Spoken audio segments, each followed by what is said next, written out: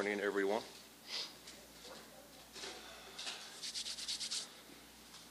I wanted to move the pulpit down here, like when I'm up there, I'm too tempted to look above everyone and avoid eye contact. So this is me.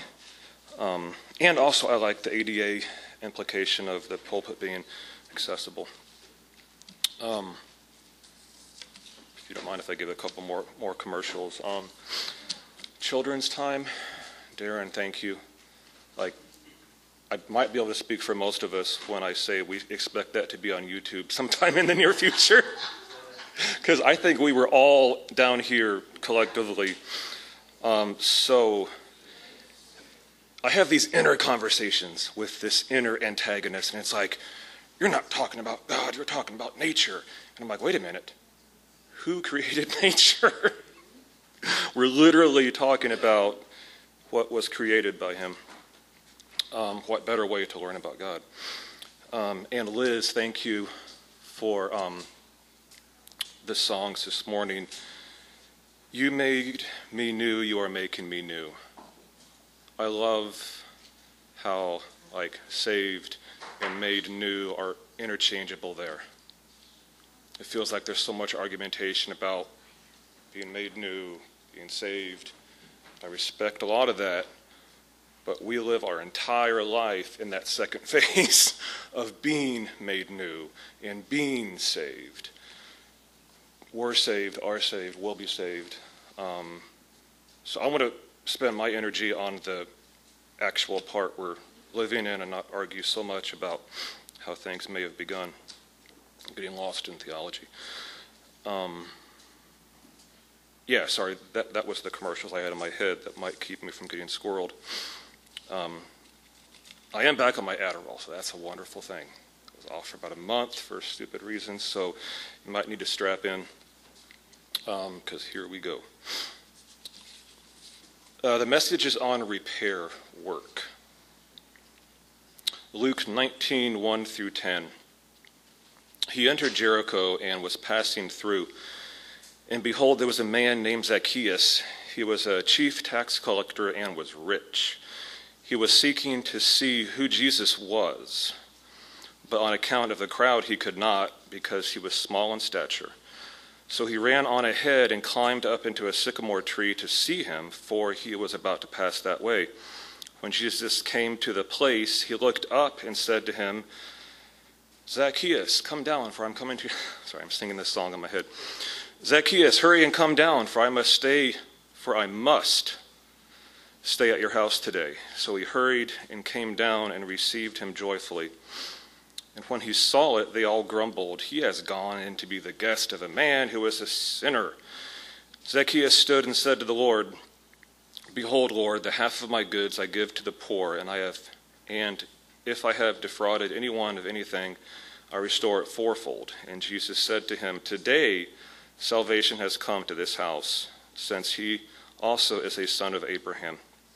For the Son of Man came to seek and save the lost. Please pray with me. Dear God, we come together here to hear from you and to hear from each other, because you speak through us as well. I pray that you would disarm us, disarm me, give us ears to hear, give us minds that are moldable, give us hearts and souls that are moldable. Help us to see what you would have for us today and how we can be in your work of repair. In Jesus' name, amen. So, I had to pray on my notes. I didn't forget this time. So what is the deal of repair work that you may have heard of today? Speaking from myself, it's a relatively new concept from my experience, my circles, and never really heard of it before. I remember a former president traveling to several nations to try to extend grace, empathy, and sorrow for wrongs of the past. I distinctly remember hearing it described by some as the apology tour. said in a sarcastic tone, what does America have to apologize for? You know, and this isn't political. I'm praying. So pulling the concept out of it and getting the argumentation aside, the Bible just tells us to forgive others as Christ forgives us, right? Just boom, boom, done. No strings attached. That's kind of the mindset I grew up in. Forgive us, he forgave us. It's right there in the Lord's Prayer, you know. Forgive those that trespass against us. That misapplied scripture had me thinking, where do we see repair work being done in the Bible? I prefer exegetical, where you're going through a passage and you give the principle, but sometimes topical preaching would be finding something that's missing and then finding where it is in the Bible.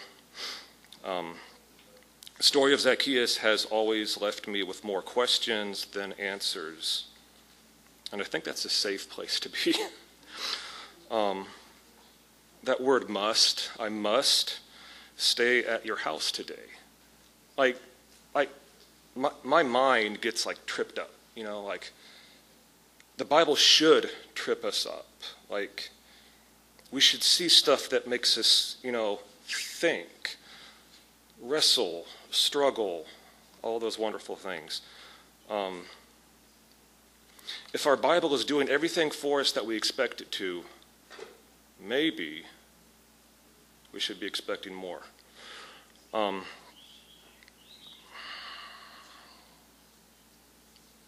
The story of Zacchaeus reminds me of how Jesus needed to go through Samaria. Some translations will say he needs go through Samaria. Well, why? You know, always be asking the 5 W's of every verse, because you'll have nuggets that you've been walking over for your whole life and not realize it was there. Jesus had the uncanny way about him, like he knew what to look for, like he knew what was coming, like he had been there before, like he was watching a movie he had already seen. What was going on inside the head of Zacchaeus? Not just a tax collector, a chief tax collector. He's thinking, who is this Jesus? And just the fact that he was interested might presuppose that his wealth might not have been giving him the happiness he was expecting. I mean, if it was, why would he be curious about what Jesus had to offer? In the passage, Zacchaeus wanted to see, not just get up in the tree to see Jesus, but to see who Jesus was. Like, one of the guys I work with has an excellent quote on his wall that says, I'm not going to do it justice, but sometimes we need to look with our eyes. Sometimes we need to hear with our eyes. And I think that's part of what Zacchaeus wanted to do. He wanted to see Jesus, but he wanted to hear of Jesus with his eyes, how he interacted. Out of the thousands of people in the bustling city of Jericho, how did Jesus happen to notice Zacchaeus sitting in a tree? Just one of those wonderful parts in the Bible. It reminds me of the crowds pressing in on Jesus as he was going to heal someone's child, I believe. And all of a sudden, Jesus stops and says, "Who touched me?"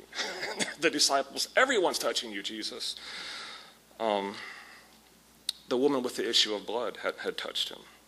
Jesus just has the ability to know who was genuinely seeking him with curiosity. Let the little children come to me. Jesus didn't make it a habit to spend a lot of time with rich people. In fact, Zacchaeus might be one of the few that he did spend time with that was recorded as coming to Christ, as we would say. The other rich man recorded in Scripture asked Jesus, "What must I do to be saved?" And Jesus answered, "Go and sell all that you have and give to the poor." Whoa. that rich man was sad and went away because his riches made up much of his happiness that he wasn't willing to give up. His happiness, his purpose, whatever it was. Why did Jesus tell this rich man to sell all that he had and give to the poor? It's one of those questions I've wondered my whole life, because it's not in that neat, waffle square theology that we're usually taught. Like we wouldn't tell somebody that, but Jesus did. Ananias and Sapphira seemed to have some possessions that they kept for themselves, and it didn't end out well for them. Or in the book of Joshua, when Achan buried some of the spoils of their battle, it didn't work out well for him or his family. The Bible records all three of those people as being done in. What is this all about? Jesus didn't really mean for us to sell all that we have, or did he? What happened to the manna that was collected to last more than one day? I mean, except for Saturdays. You collected 2 days on Saturday or Friday, so you could not work on the Sabbath. Every other day of the week, they were told to collect 1 day because the second day would spoil. I think that relates here. Having excessive possessions stored away, having a high propensity to spoil our mind, steal our ability to trust in God's provision. If we are not using these possessions and actively investing them in God's work, then they might just be in our way. Why the seeming excessive response from Zacchaeus? Like, I've heard it taught where he goes to his house and then eats, and then he says what he says. If you read this passage, it appears that he says that prior to going to his house. Either way, regardless, he's giving half of his possessions away and then re-giving who was defrauded 4 times. Was he like the rich Pharisees who would drop their heavy offerings into the basket so everyone could hear and call attention to their giving? Was Zacchaeus just trying to sit on the right hand of God like James and John were trying to do? We wouldn't really know if not for Jesus' reply, where he says, "Certainly salvation has come to this house." Jesus saw his heart. Jesus didn't stop Zacchaeus from giving half of his possessions to the poor or to repay those wronged fourfold, because much of that was already part of existing Jewish law. And Jesus did not come to abolish the law, but to fulfill it, not to supersede it. One of the other Jewish laws, the Day of Atonement, didn't apply to you if you still hold a grudge with your brother. There was a speaker, Dania Ruttenberg, has a book on repentance and repair, making amends in an unapologetic world. She follows the Jewish tradition, and I so appreciate having the variety of opinion. But this concept of holding a grudge against your brother, if you don't mind, Darren, I want to go ahead and play that second video.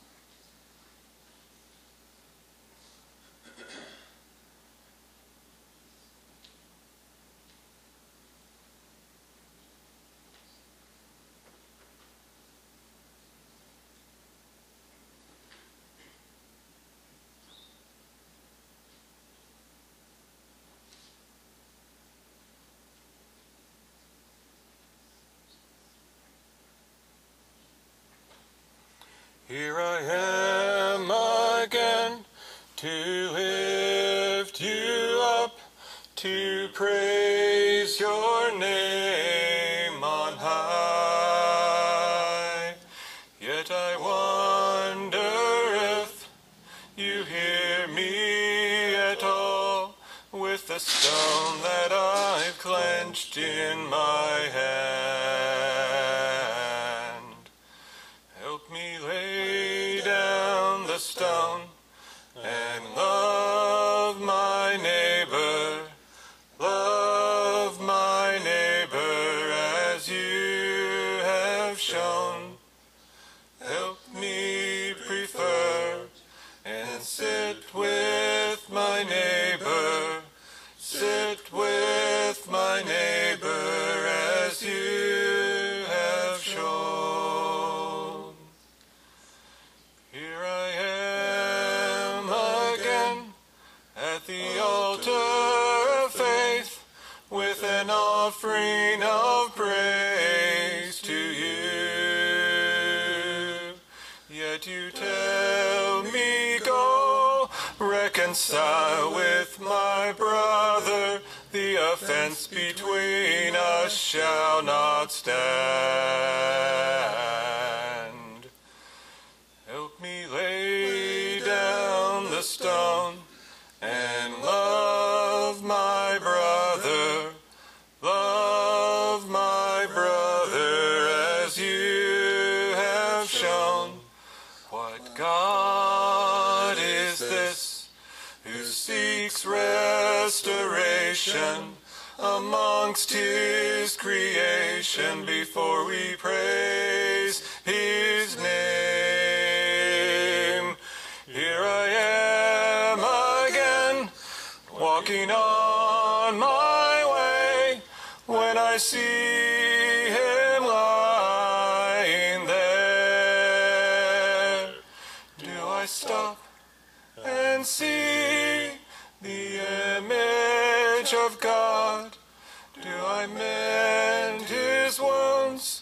Do I see to his care? Am I my brother's keeper?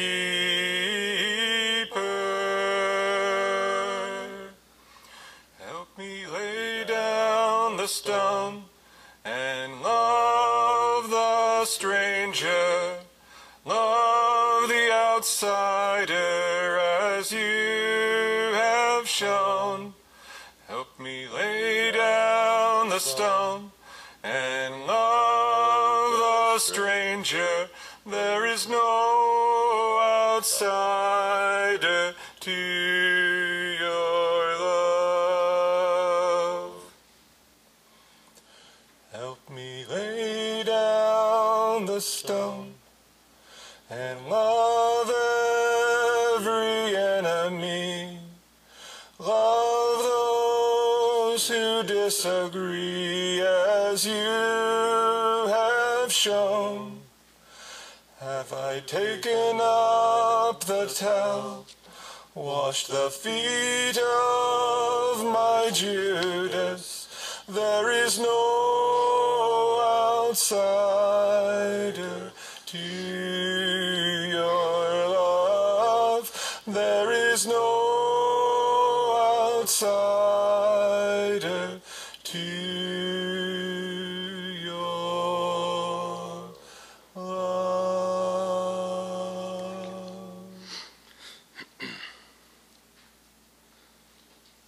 So I actually may have played that a little bit early in my notes, but Repentance and Repair with Dana Ruttenberg. She went through a lot of old Jewish law and found 5 steps. Number 1 was to name the harm and to own it, not use the type of apology of if, like the word if shouldn't be in an apology. Second step was to starting to change, which can mean research, which can mean learning. Third step was restitution and accepting consequences. Fourth, interestingly enough, was an apology. Like not first. I often feel that, like if there's ever something going on with me and Teresa, like I'll be the first to say, like, I don't know what to apologize for, but I know I need to. But it helps to have that learning prior, almost like confession is first and then apology is later. Making different choices is last. And again, circling back to the beginning, we just forgive like Christ does, which doesn't have all these 5 steps. We're confusing forgiveness with repentance and forgiveness with repair. We have to tease these apart and see that they're actually separate things, and that the repair work is in Scripture, in Jewish law, which is what Zacchaeus followed. And Jesus had no problem with it. He didn't say, no, don't do all that. It's grace now. Christ didn't abolish the Jewish law. But the work of repair is in Scripture. More to what the song was speaking of, Matthew 5:23-26. So if you are offering your gift at the altar, and there remember that your brother has something against you, leave your gift there before the altar and go. First be reconciled to your brother, and then come and offer your gift. Come to terms quickly with your accuser while you're going with him to court. Other concerns after that with the court, but laying down the stone, I wanted to kind of think about the stone for a second. Like, I like to look at those overlooked features of stories that, yes, it's probably a lot of conjecture, so the conjecture is overlooked, but I like conjecture. Conjecture has a lot of questions in it that allow me to think and provide space for that. I like to think about the idea of stones being broken, being jagged. We're not talking about some river stone, usually it's whatever you pick up. But if one person had this one, and if one person had this one, you kind of mess around with them until you're like, eureka. These fit perfectly together. Like my jaggedness and Darren's jaggedness in community, strangely enough, can fit. My knowledge of this old house tells me that when your plumbers are taking up old tile, if the grout is of a thicker or harder consistency than the stone, you're going to break the stone before you break the grout. So that you can usually take off the vertical tiles, but not the horizontal, because these are going to break. So you're thinking, oh, well, that's not a stronger stone. If what binds us together is our community in Christ, that binding is stronger than us in ourselves. So this is a stronger brick than one that we actually made on ourselves. Stronger because of the community that we share. I wonder if anybody were to have like a piece of information that might be torn in half, just a part of a piece of information. We have part of a bulletin. Would anybody have the other part? We have it over here. So our bulletin is usually used to inform us about what's going on. Most of us have a full bulletin. Got it. All illustrations break down at some point. But in this case, we've got people with different halves of a bulletin, different parts of a whole, whereas if they come together, get a better picture. I just wanted to use that to illustrate how partial information, look at that, repair work right there. Partial information, incomplete information can be used to weaponize, because what we have is full. Our partial information to our mind is full. And sharing that partial information with community to reach a greater full that we didn't have before makes it much more difficult to weaponize our beliefs.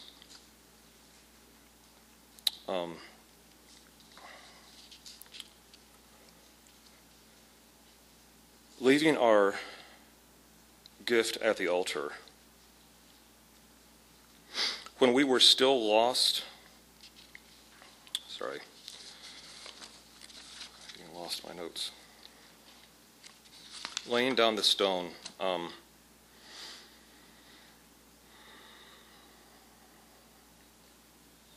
Bringing our gift to the altar is an individual practice. Reconciling with your brother is a community-minded practice that God holds ahead of giving our offering to him. I don't understand that God. That's what I put in that song. Like, what God is this that values community above what he asks of us individually? God wants me to value repair work with my brother above what he's asked of me individually. Jesus doesn't want his church to be disjoined. He prayed for the church to be one. I was curious about what a stone may symbolize. If in the story of Jesus telling him that it was cast with, in the story of Jesus telling him that is without sin cast the first stone, could a stone be a past painful experience of mine, an unresolved trauma? Beyond the pride of throwing the stone, could a stone be a way that I feel insecure or insufficient? What if I were to move past my individuality and network with those who I do life with and see who may have another piece that might be missing, how they fit together and create community?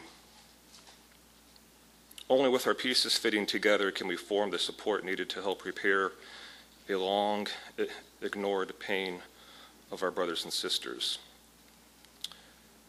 The idea for that illustration for the two bricks, they can't really be used well by themselves. When they're forged together with the community that is stronger than any of us individually, ending with a stronger brick than what you started with, that brick can be used to repair something in somebody else's life, completely unrelated to the stuff that me and Darren worked out, that, okay, this made a new understanding. Oh, so-and-so has that struggle. So our doing community together can help repair someone that, the person that wronged them, gone. Forgiveness, yes, is asked for by the offender. But repair, I would submit that's the job of everyone, to go alongside others to offer repair where repair isn't possible from the offender.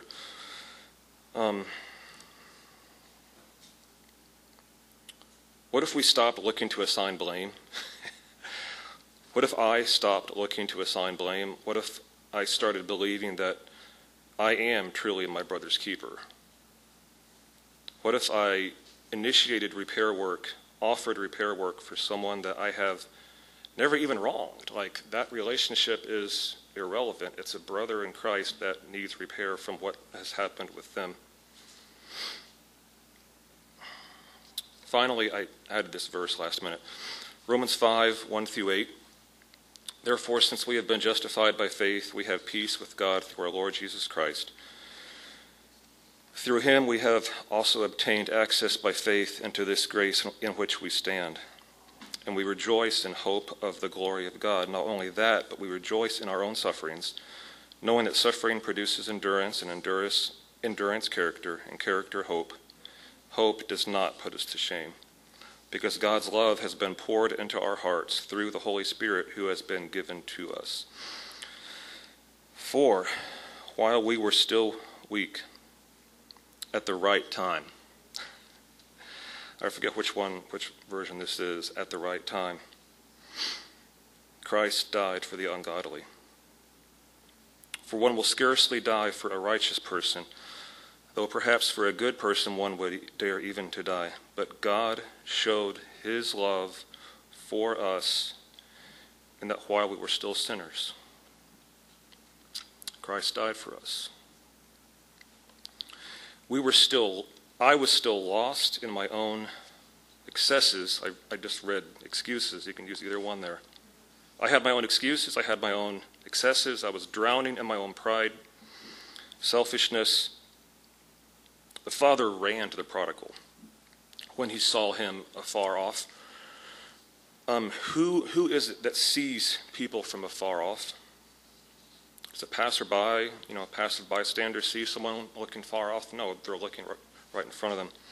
You have to be already looking in order to see someone far off.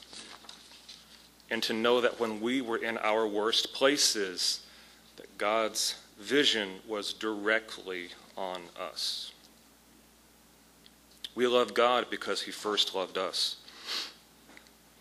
God didn't wait for us to be able or willing to initiate the repairing of our relationship. God is a good, good Father.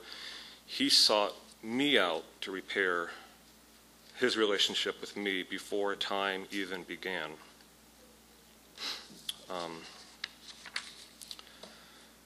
So it was the idea of repair in Scripture, how it was it seemed like Zacchaeus was the most clear, like undeniably clear and fully accepted by Jesus under Jewish law. And then the idea of going to the altar with your priority of what you've offered to God and knowing that that is second place to our relationship with our brothers. That, I don't pretend to understand that. And then knowing that it's not about blame, it's not about shame or anything like that. God was the example that showed me how to initiate repair. When obviously God's not at fault, yet he was the great initiator of our repair with him. Again, like the last time I talked about grief, I don't claim to know anything about what I'm talking about right now, except to let you know that it's what God's working in me, and I just wanted to share it as a community so I can make it a better part of my life to be a repairer of community. Thank you.